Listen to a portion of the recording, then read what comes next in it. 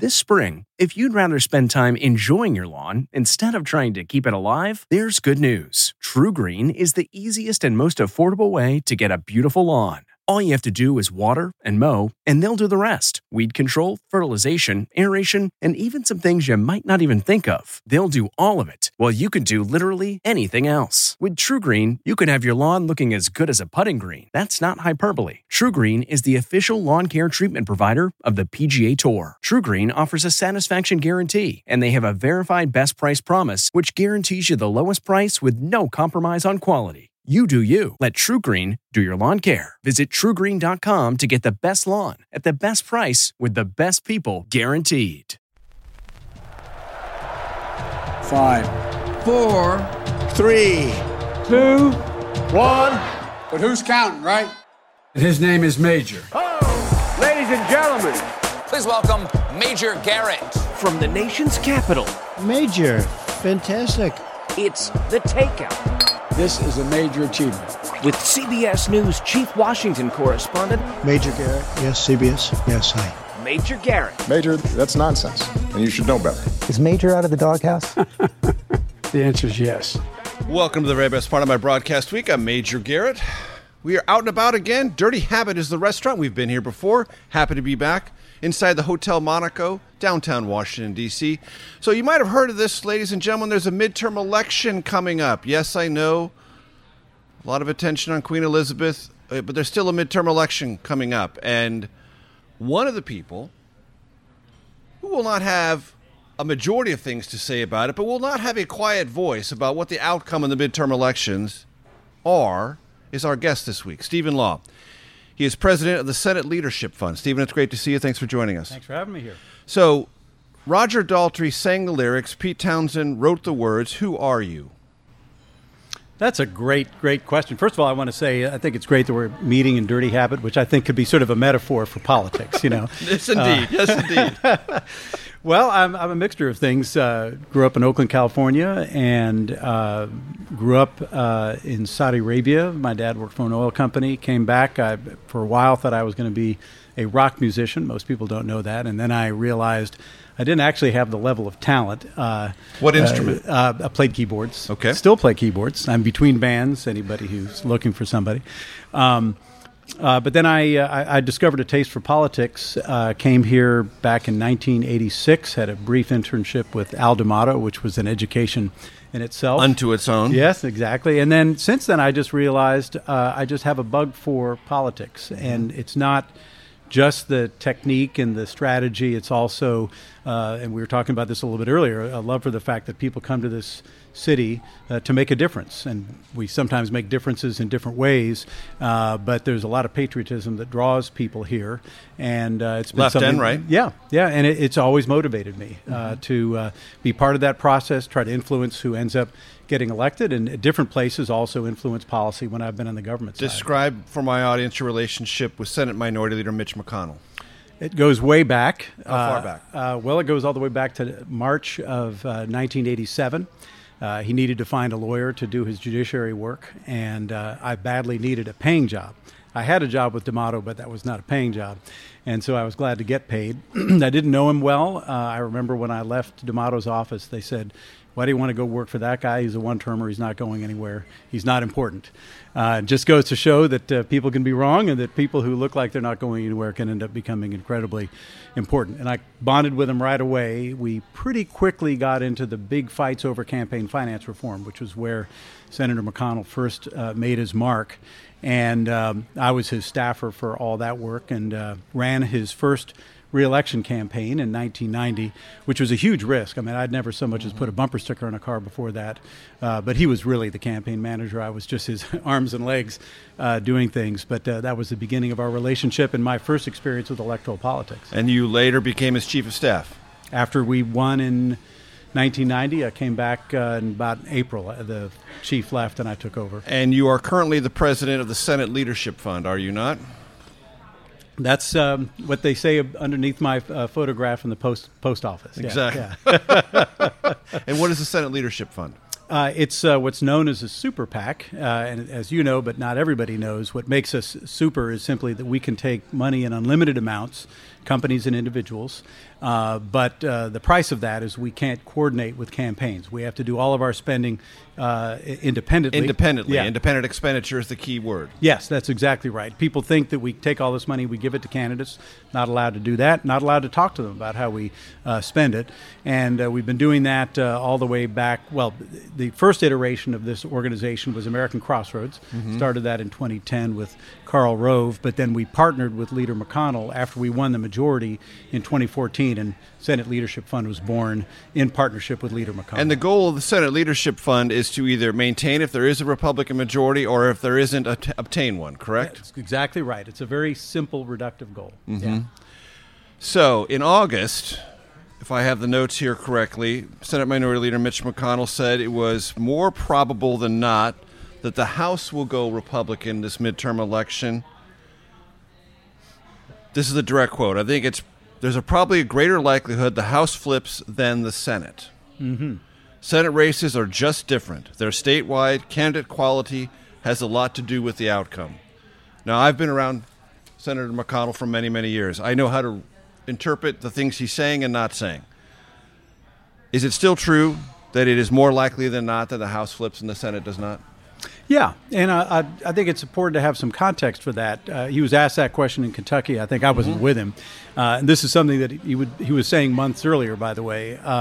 And he was trying to explain the difference between why the House is more likely to be affected by the midterm wave than the Senate. And, you just go back to 2018, which is the Trump midterm election.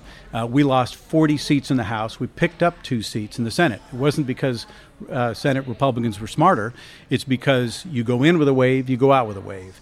And Senate races tend to stand apart from these waves, these kind of recurring cycles in politics. And so his point was, it's more likely the House flips because there will be some kind of wave. Yeah, some kind of a wave. Republican wave. We'll get wave. into the definitions of how big or small it will be in a minute. Right. Whereas the Senate is affected by... Meaning that there are tidal forces that are more prevalent in House races writ large than they are in Senate races. Correct. Yes. Okay. Yes. So what is your current sense of the atmosphere and the climate in this midterm elections? As favorable as it was when you were quite bullish in April, or less favorable? I think it's a little more tenuous. Less favorable. Yeah, I would say we've gone through 3 months of considerable roiling of the waters, the Dobbs decision by the Supreme Court, a lot of noise surrounding the FBI's incursion at Mar-a-Lago, all that, the kind of wash through the system. I do think... though we're at another inflection point. And we see this in our polling. We see this anecdotally in different races. First of all, I think our candidates are starting to really step up and run good races.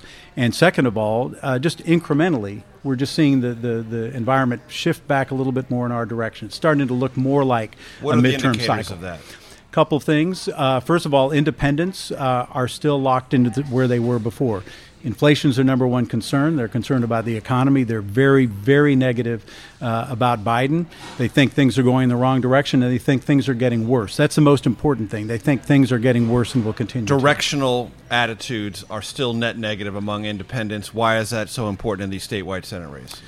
Well, because to win these races, we need to reach persuadable swing voters. Independents, soft Democrats, soft Republicans. Again, on the House, if you've got a wave, you can ride it in. But and you're in a district that's drawn in a certain way. It's the outcome is almost foreordained. Yeah. But it's not so in Senate races. Right, if you're trying to win in a state like Wisconsin or Pennsylvania. So tell me, be specific, Stephen Law. What race looks better to you than it did, let's say, 3 weeks ago? Because of these indicators you just outlined? I would say a couple of them. First of all, Pennsylvania is one that looks significantly better for a number of factors. Less environmental, more the nature of the candidates. I think Dr. Oz... Mehmet Oz, the Republican nominee? Right. I think he's really stepped up. He's on the air. I think his advertising is good. And then John Fetterman has faced significant difficulties, some of them health-related. Also, as his record has come out, he's taken positions on crime that are very, very hard to defend in this environment, as voters are increasingly concerned about that as an issue. So for Pennsylvania Republicans, it was a bruising primary. Has Mehmet Oz consolidated Republican support? He is consolidating it. And when we looked at his low approval ratings, when we looked at where he stood in the polls, on the one hand we were concerned. On the other hand, we saw there's a huge group of Republican voters they were just for Dave McCormick. They were persuaded by the very effective advertising against him in the primary, and it took him a while to wash that off and to set this race back up as a contest between him as the Republican and as a Democrat who's very liberal and John Fetterman. That's a hold priority for you because the outgoing senator Republican, so you need to hold Pennsylvania. We do, yes. You can't get a majority without holding Pennsylvania, or can you? We could. It just makes it harder because we've got to pick up more seats that are currently held by Democrats, and there aren't a lot of them that are competitive. And we're going to do this on the other side of this first break, Stephen Law, but one of the decisions you make with the Leadership Fund is where and how much to put this independent expenditure money, correct? That's the biggest decision we make. Decision we make. We'll get more on that decision-making process and other key races when we come back. I'm Major Garrett. Dirty Habit is our host restaurant. Lunch will be here soon. I'll be back. 1 second. This episode is brought in part to you by Audible, your go-to destination for thrilling audio entertainment. Whether you're looking for a hair-raising experience to enjoy while you're on the move or eager to dive into sinister and shocking tales, Audible has an exclusive collection of thrillers from best-selling authors that will keep you on the edge of your seat. Like James Patterson's first audio-only thriller, The Coldest Case. Experience stories like never before, where every chilling detail is brought to life by captivating sound design. Plus, as an Audible member, choose one title a month to make yours forever. And now, new members can try Audible free for 30 days. Just visit audible.com/WonderyPod or text WonderyPod to 500-500. That's audible.com/WonderyPod or text WonderyPod to 500-500. From CBS News, this is The Takeout with Major Garrett. Welcome back to The Takeout. Dirty Habit, as I mentioned before, our host restaurant. Lunch will be here soon. September 13th is the day that we are recording this. I like to always remind the audience when we're doing this so you know if there was any news event that day that might be referenced. September 13th. So there is a news event today. The inflation numbers came out. Stock market is way down. You mentioned it, Stephen Law, head of the Senate Leadership Fund, in the first segment. How much in the end, when the history of this midterm election is written, do you believe inflation or abortion and abortion rights related issues will dominate? Well, unsurprisingly, we poll on this a lot. I'm not surprised about that at all. We ask voters what kind of person do they want to see in the Senate. Do they want someone who's going to fight inflation and crime versus somebody who's going to fight for abortion access. And by a significant margin, even in Democrat-leaning states, people want to deal with these bread and butter, quality of life type issues. And abortion certainly had an impact on this election cycle. It was a significant event. It probably more than anything else helped Democrat reconsolidate and re-energize their base. I mean, they were flat as a pancake until the Dobbs decision. It got them engaged. They started giving money. They're going to turn out and vote. But in terms of that broader electorate, when people think about who they're going to vote for in the end in the fall, they're going to have the cost of groceries in mind, now at a record high going all the way back to 1979. They're going to be concerned about the safety of their neighborhoods, and they're going to be concerned about the future of the economy as there are increasingly dark clouds of recession looming over it.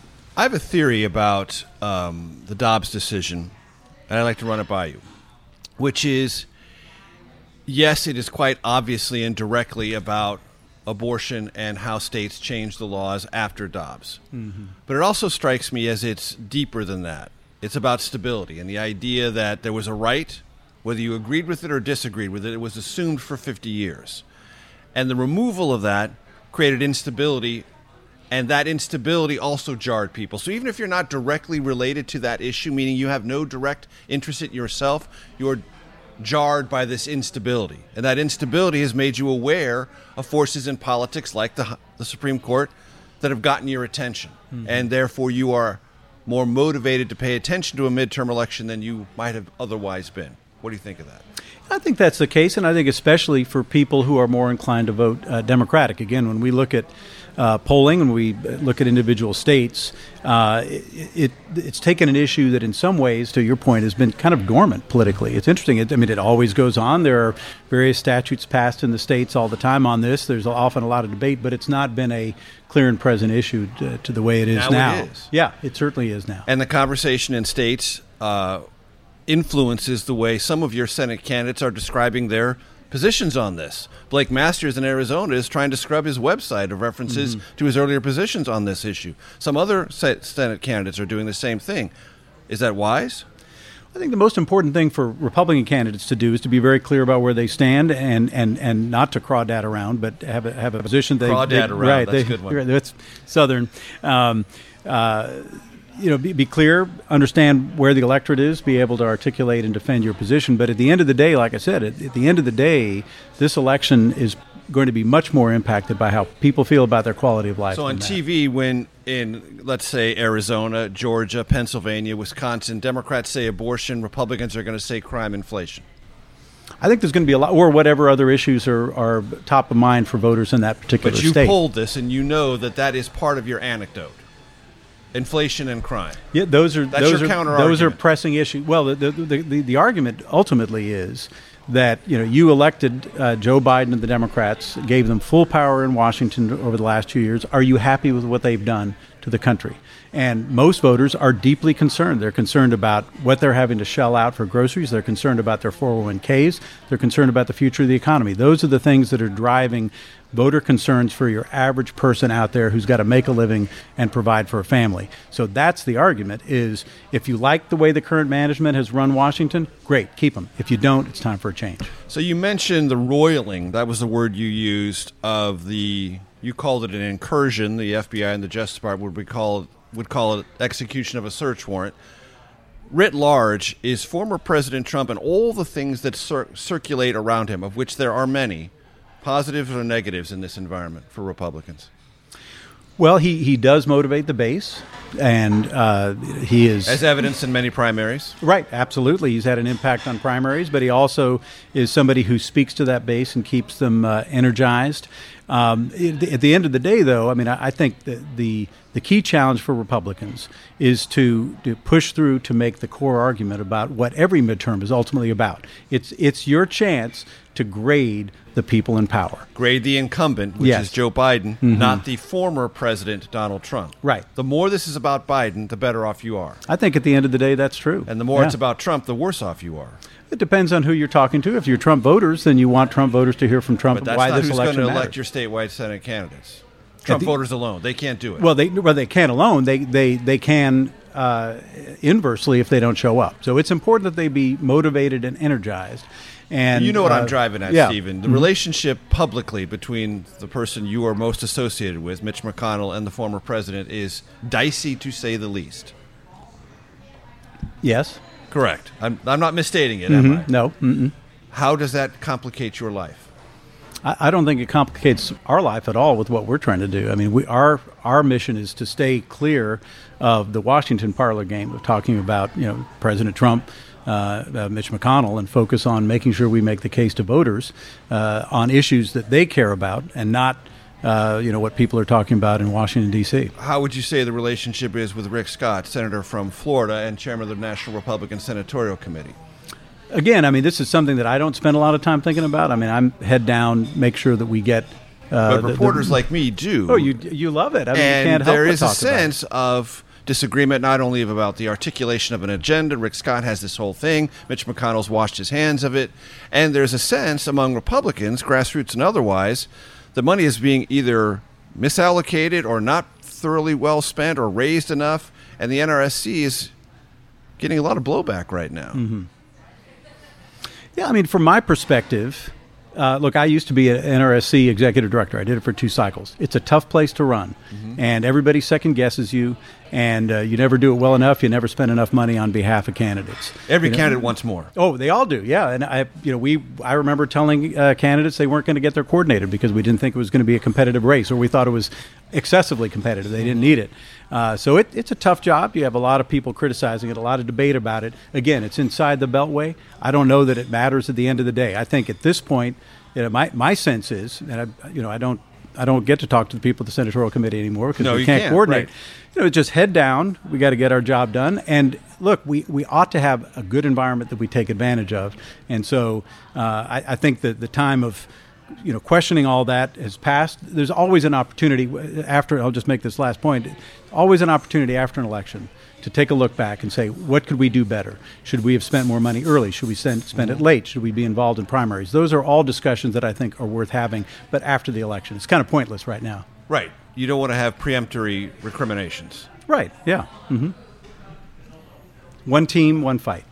Yes. However, it seems unusual to me, this kind of conversation before an election. I don't remember it being so easy to find quarrels among senior Senate Republicans about the strategy, the allocation of resources. Mm-hmm. It feels different to me. And I'm not saying that because I'm a newbie. Right. I've been doing this since 1990. It feels different to me. Does it feel different to you? Yeah, it seems a little noisier. Yeah. Mm-hmm. Okay, a little unsettled. Yeah. Mm-hmm. Yes, okay. And that lack of cohesion could be a problem.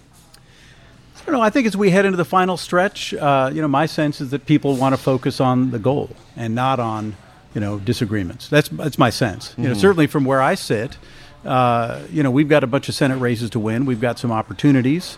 We've got a good cycle, and we ought to take advantage of it. Mm-hmm.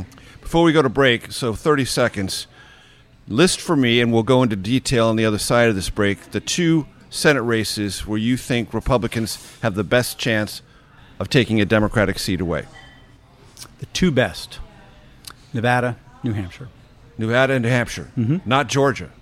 Well, Georgia's right up there, but New Hampshire is a surprise. New Hampshire is a surprise, ladies and gentlemen. I know it's sort of been on the outer edges, but you've just described it as one of the best, and we're going to find out why you said New Hampshire is one of the best potential Republican pickup locations in this midterm map. I'm Major Garrett. Dirty Habit is our special hosting restaurant. Lunch is on the way. Stephen Law, our guest. Back for segment 3 in just 1 second. Man, that sunset is gorgeous. Grill, patio, sunset. Hard to get better than that. Unless you're browsing Carvana's inventory while you soak it all in. Oh, burger time. So sit back, get comfortable. Carvana's got thousands of cars under $20,000 just waiting for you. I could stay here forever. Carvana, where car buying meets comfort meets convenience. Download the app or visit Carvana.com today.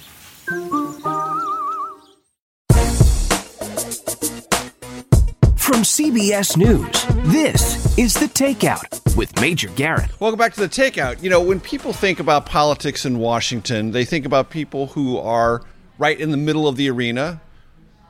Minority Leader Mitch McConnell would be one. Majority Leader Chuck Schumer would be another. And then there are these outside groups, which they deal with, also play a very big role. One of those outside groups is the Senate Leadership Fund. Its president is Stephen Law. You've gotten to know him in the last 2 segments. So right before we went to break, you tantalizingly said to me, one of the best Republican pickup opportunities this election cycle is New Hampshire. Why? Because all the stories written 6 months ago is you swung and missed on your recruitment prize, Governor Sununu. Yes, that's right. You did swing and miss. We hope to get him. We hope you always aim high when you do recruiting, right? And we aim high there, as in Arizona. We also took a flyer on Governor Hogan in Maryland. We didn't really think he would do it, but we thought we might catch him in a weak moment, but it didn't work. But in New Hampshire, it's interesting. Whenever you talk to local politicians, and you talk to them about somebody from the other party, they always say, oh, nobody likes that person. And you always take it with a grain of salt because, obviously they're from the other party. In New Hampshire, people really just kind of don't like Maggie Hassan. I wouldn't say they hate her. The incumbent senator, yes. Yeah. And the polling data supports that. It shows exactly, up. Right. And I think... Underwater. Underwater. And I think in some ways... Approval, disapproval, out of whack. Yes, right, exactly that. And just a lack of real attachment to the electorate. Now, she's only been there 1 term, but I think she suffers from... comparison to Jean Shaheen, who is widely beloved in the state. Mm-hmm. We found that when we thought about taking her out this last time. Just a tougher target. But people don't love Maggie Hassan, and it stayed to this point. We thought that because of abortion politics, New Hampshire is a pretty pro-choice state. We thought that would change the dynamic. Actually, it's soured for her. And so we think we've got a very weak incumbent. The question is whether our nominee can take the fight. Who's the nominee? We'll find out tonight. Exactly, September 13th. Yes, right. The last of the primaries on the calendar. Does it matter who your nominee is? I think it probably does. I mean, I think the names. Well, there are several of them. There's but there's two leaders, though. Right? State Senate President Chuck Morse, who's been endorsed by Chris Sununu, the governor, whose opinion we obviously respect a lot. There's another fellow who's a business guy named Vikram, who's running a lot of TV time, so you can't completely count him out as a potential person in the race. You've got a General Don Bolduc, who's an unsuccessful candidate, run a couple times in the state, and then there's a smattering of other people, too, who poll much lower. I mean, in a crowded primary, crazy things happen. You never know who comes out, but those are the likely people. Right, and either, regardless where that settles, you believe that's a golden pickup opportunity for Republicans. It could be. The question is, do we end up with a candidate who, coming out of the starting gate is ready to go and raise money? Who would that be in your estimation? Well, I think we're, we agnostic at the moment, but the people we respect, people like Governor Sununu. He's endorsed Chuck Morse. A lot of people in the state like him. Right. He's got a long tradition of. If Chuck Morse is the nominee, is the leadership fund in with both feet? I'm sure we are. Yeah. Okay. You also said New Hampshire and Nevada, of course. Paul Laxalt, son of former senator. Why do you think that's a pickup opportunity? For two reasons. One is Adam Laxalt is a tireless campaigner. Paul Laxalt was his father. Adam Laxalt is his father. Yeah. Yes. He's the nominee. Right. Actually, his father, as you may know, is Pete Domenici, the untold story of Adam Laxalt. Please go. Anyway, that's all I know really about it, but or at least I can share part here. Part of the Laxalt family in Nevada, which has substantial name recognition and visibility. And he's an experienced candidate. He's a very, very aggressive fundraiser. He's running a hard-charging race, and he's up against Catherine Cortez Masto, who was really basically put up for the job by Senator Harry Reid. She's someone who hasn't really attached herself to the electorate. It's amazing after 6 years that she doesn't have a stronger connection to that electorate. And she's sunk millions upon millions of dollars in advertising, positive advertising, mostly over the last several months, and her numbers are worse. I just don't think that she's got a connection to the electorate. And in a cycle like this one, and in a state where a few other things are going on. First of all, we think Republicans are going to win that governor's race and do so handily. We think that Sheriff Lombardo is going to beat Sisolak, who's extremely unpopular. And this state is much more sensitive to economic downturns than a lot of other states, and it's really feeling it. You have a lot of middle-income, lower-middle-income people who are really getting hurt by inflation. Unhappy. Yeah, they're unhappy, and they're going to be willing to take it out on whoever's in charge. So Adam Laxalt is an election denier. Are you comfortable with that? I don't know what he said on that particular issue. I really don't. At the end of the day, I think people are going to judge him on where he is on the economy, where he is on inflation, spending, issues like that. Are you an election denier? I believe that President Biden won the election. I think there was some chicanery. I think people were doing things they shouldn't, but if you look, the evidence is not enough to suggest that the election was wholesale stolen. Right. Not even close. Well, I'll just say this. We do a lot of polling. Yes. Our polling is very good. There's a difference between what people believe and what actually happened. Yeah. And what actually happened is it wasn't stolen. And as many people have said, several of them who worked for President Trump, the evidence does not exist to say it would have materially affected the outcome of the election. Fact. Right. But I will say this. I think these issues, whether we think they're salient or not, whether we think that people should pay more attention to them or not, I think those issues are not going to be top of mind for voters when they go to the polls this fall. And do you want Republican voters and Republican candidates to respect the outcome of elections? I think everybody should. Yeah, I think Democrats should as well. And as you know, Democrats have had a similar Trust me, record. I know it very well. And I've described it on this show. Do you have confidence in the system and the method by which we cast and count ballots in this country? Fundamentally, I do. Okay, yes. Very good. Yeah. You did not mention Georgia on that list, and I was fully expecting you to say among the best Republican pickup opportunities in this midterm cycle would be Georgia. Why didn't you mention Georgia? You asked me for the top two. Right. Why isn't Georgia in the top two? Well, just because I think in New Hampshire we have a Democratic incumbent. So in Nevada, we have an unusually strong challenger.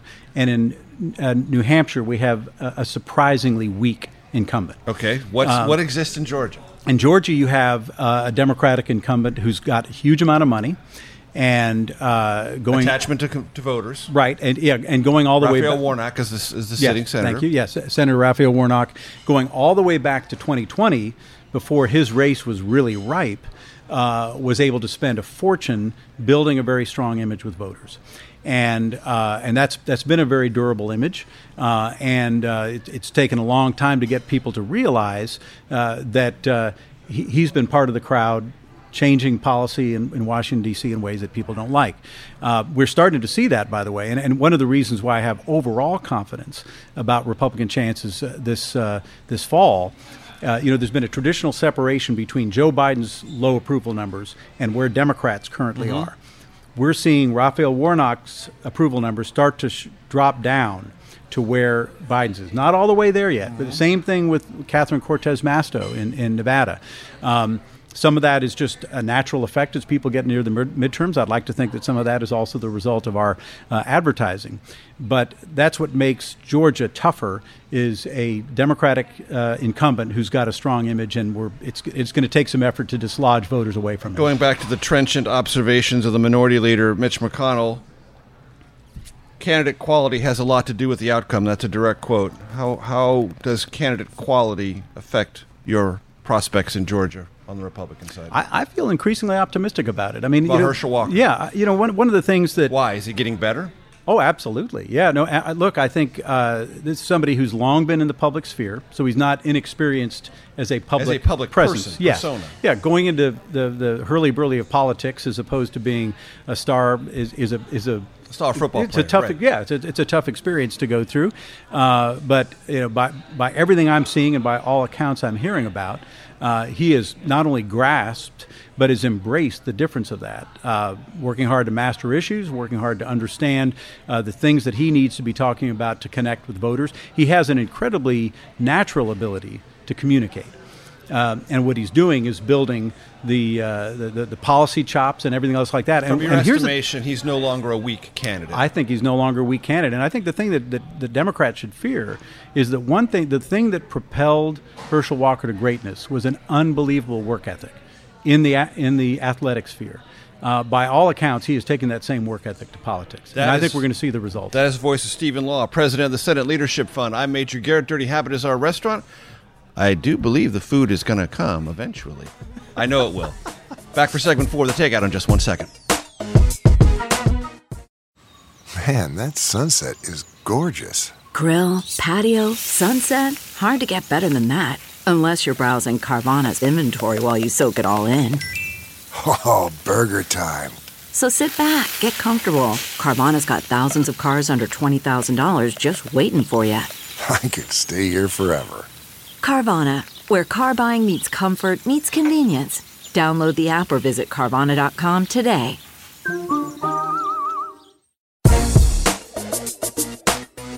From CBS News, this is The Takeout with Major Garrett. Welcome back to The Takeout. Stephen Law, president of the Senate Leadership Fund, is our guest. I mean, he is, whether he would agree to it or not, a significant power player in this city. And lots of people listen and hang on his every word. That's why we have him on the show this week. So, on this day, we're recording September 13th. It's been announced by Charles Schumer, the current majority leader in the Senate, that he is putting $15 million from his campaign funds into the Senate midterm elections. $5 million to the Democratic Senatorial Campaign Committee, and then $1 million in Georgia, Arizona, Nevada, New Hampshire. Another $1 million in Wisconsin, Pennsylvania, North Carolina, Ohio, and Florida. Does any of those designated $1 million allotments surprise you? Florida a little bit. Surprises me. Yeah. I mean, that race does not look close. Marco Rubio against Val Demings. Yeah. I don't know what that is. I don't know if it's scratching an itch or something like that. But yeah. Is that performative? And Could is $1 million a lot for performance? Not necessarily in politics. Yeah. Why not? Well, I mean, and performative, I mean, you're not going to win, but you don't want to hold out and don't want to suggest it's over before you have to. Absolutely, yeah. Look, at this stage of the game, they're smart to try to keep everything in play. How about Ohio? Well, Ohio, if you were Chuck Schumer, would you be putting $1 million in Ohio with Tim Ryan? I think he would feel that he needs to because Tim Ryan has carried that race so much on his own back. Are you surprised how close that race is? I'm not, because Tim Ryan got the luxury of being able to spend $20 million unopposed before J.D. Vance could get on his feet after a tough primary. So I'm not surprised. Is that going to be a J.D. Vance victory? Oh, yeah. I think by 4, 5, 6?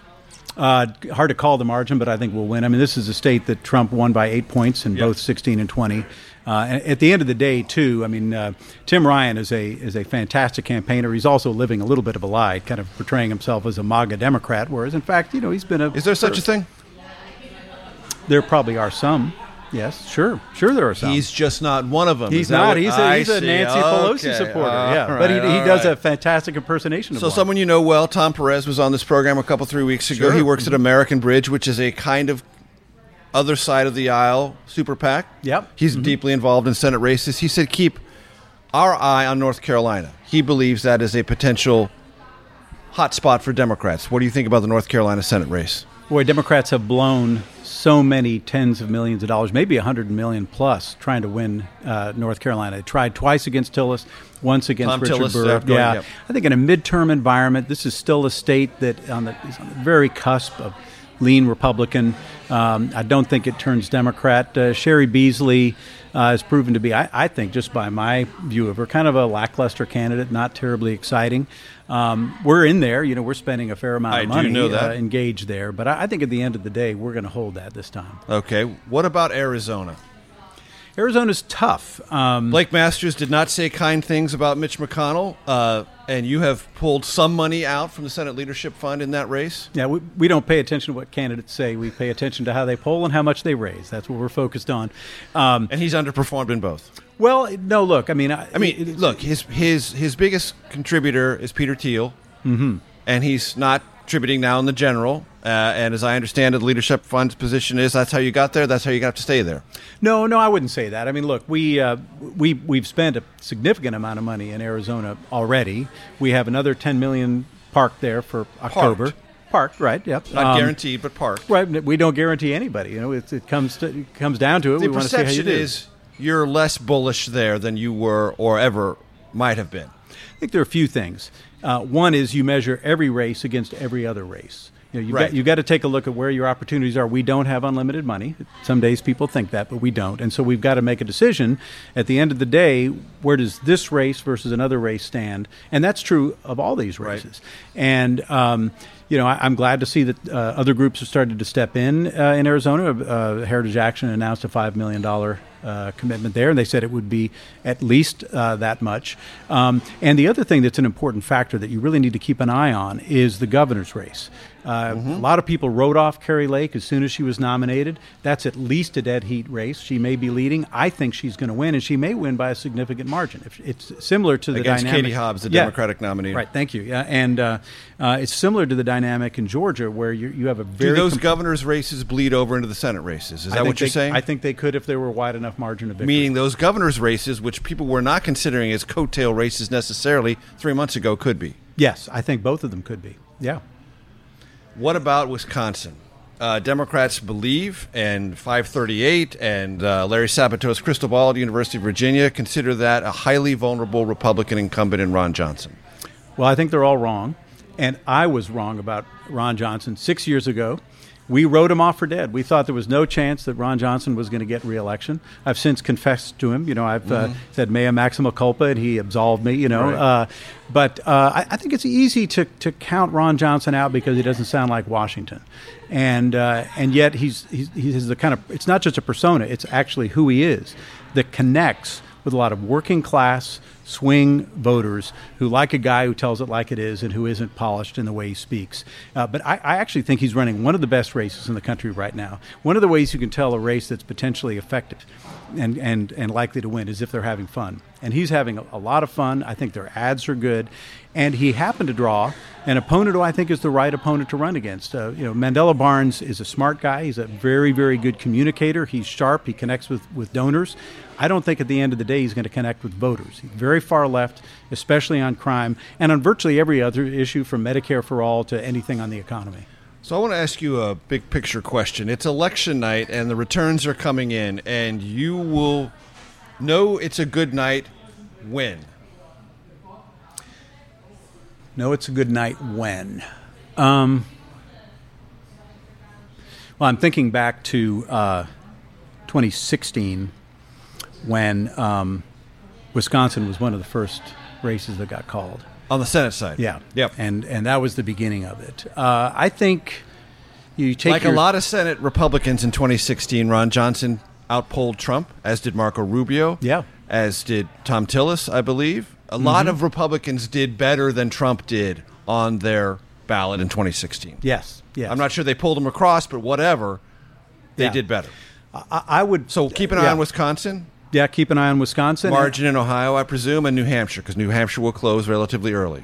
Yes, right. That'll be early news. The early news that we can evaluate. Begin to sift. Yeah. And then I think Pennsylvania almost always is a great deal later. So if history is any guide, we may not know about it for a little while. But I would also say Georgia. I think Georgia is another one of those states where the margin of victory in the governor's race, if that's decided early with a big margin, I think we've got a great shot. It'll be the last thing to come in Alaska.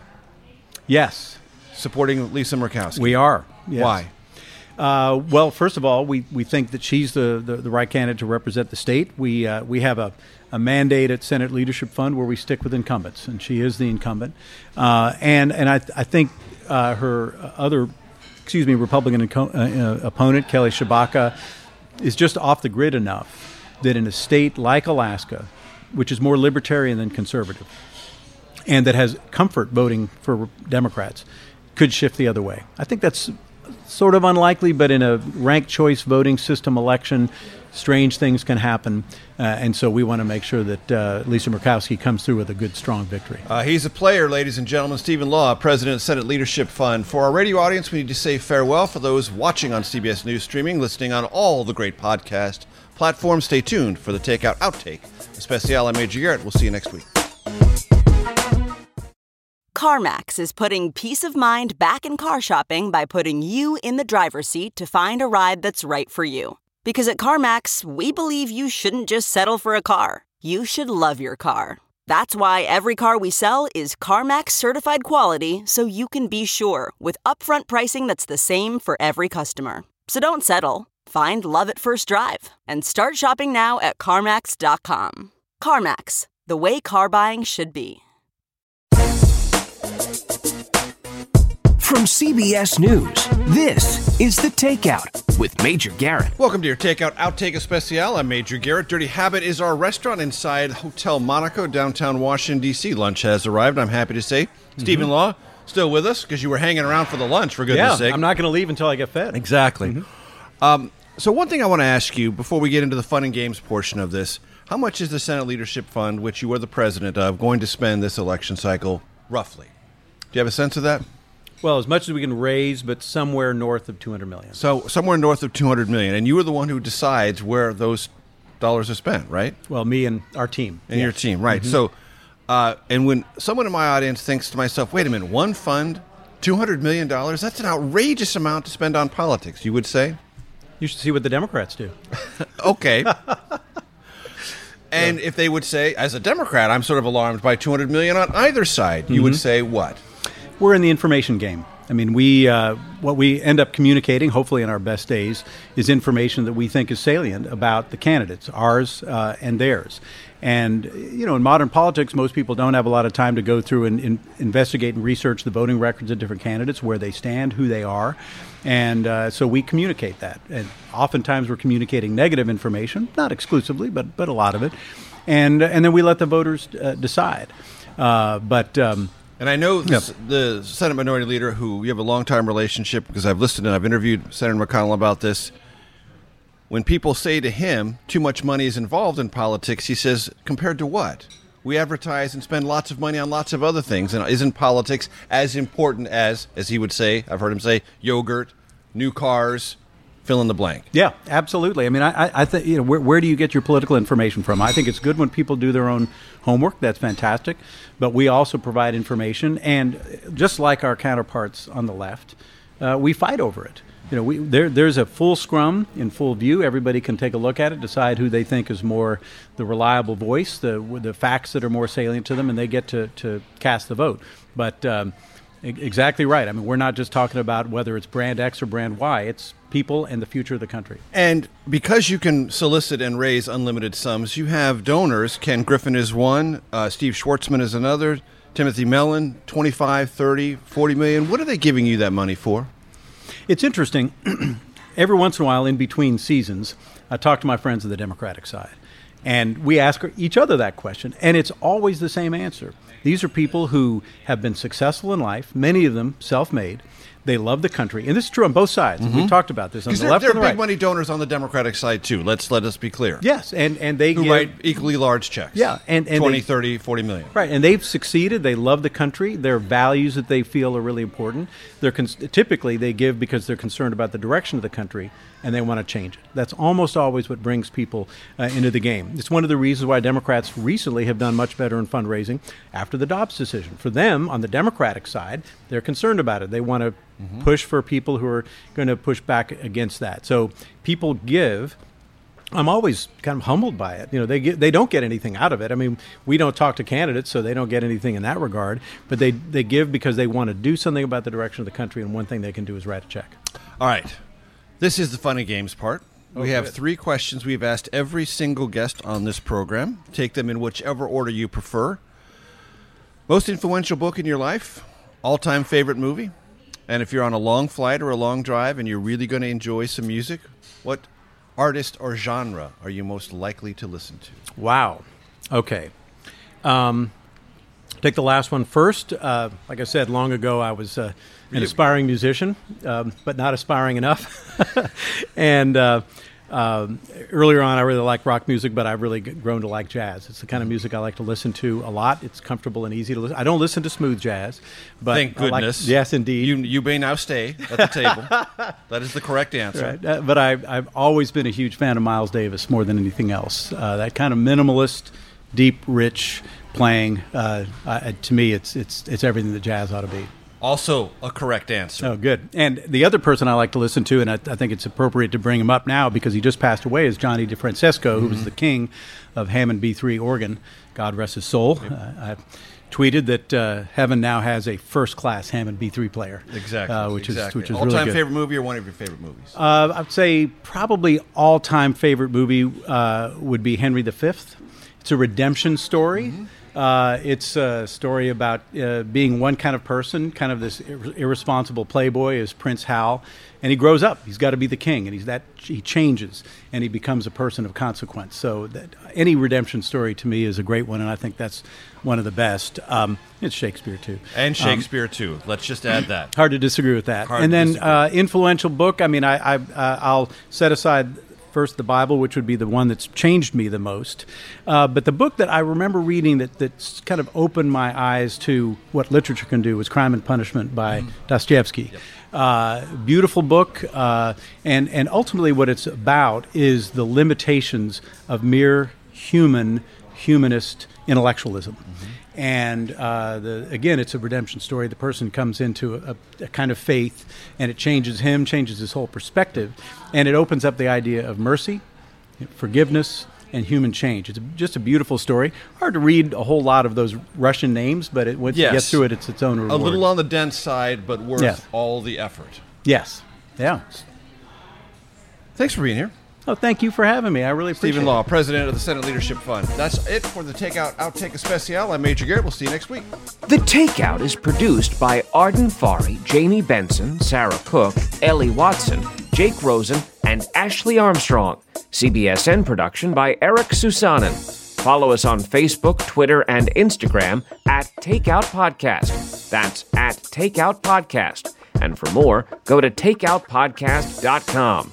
The Takeout is a production of CBS News.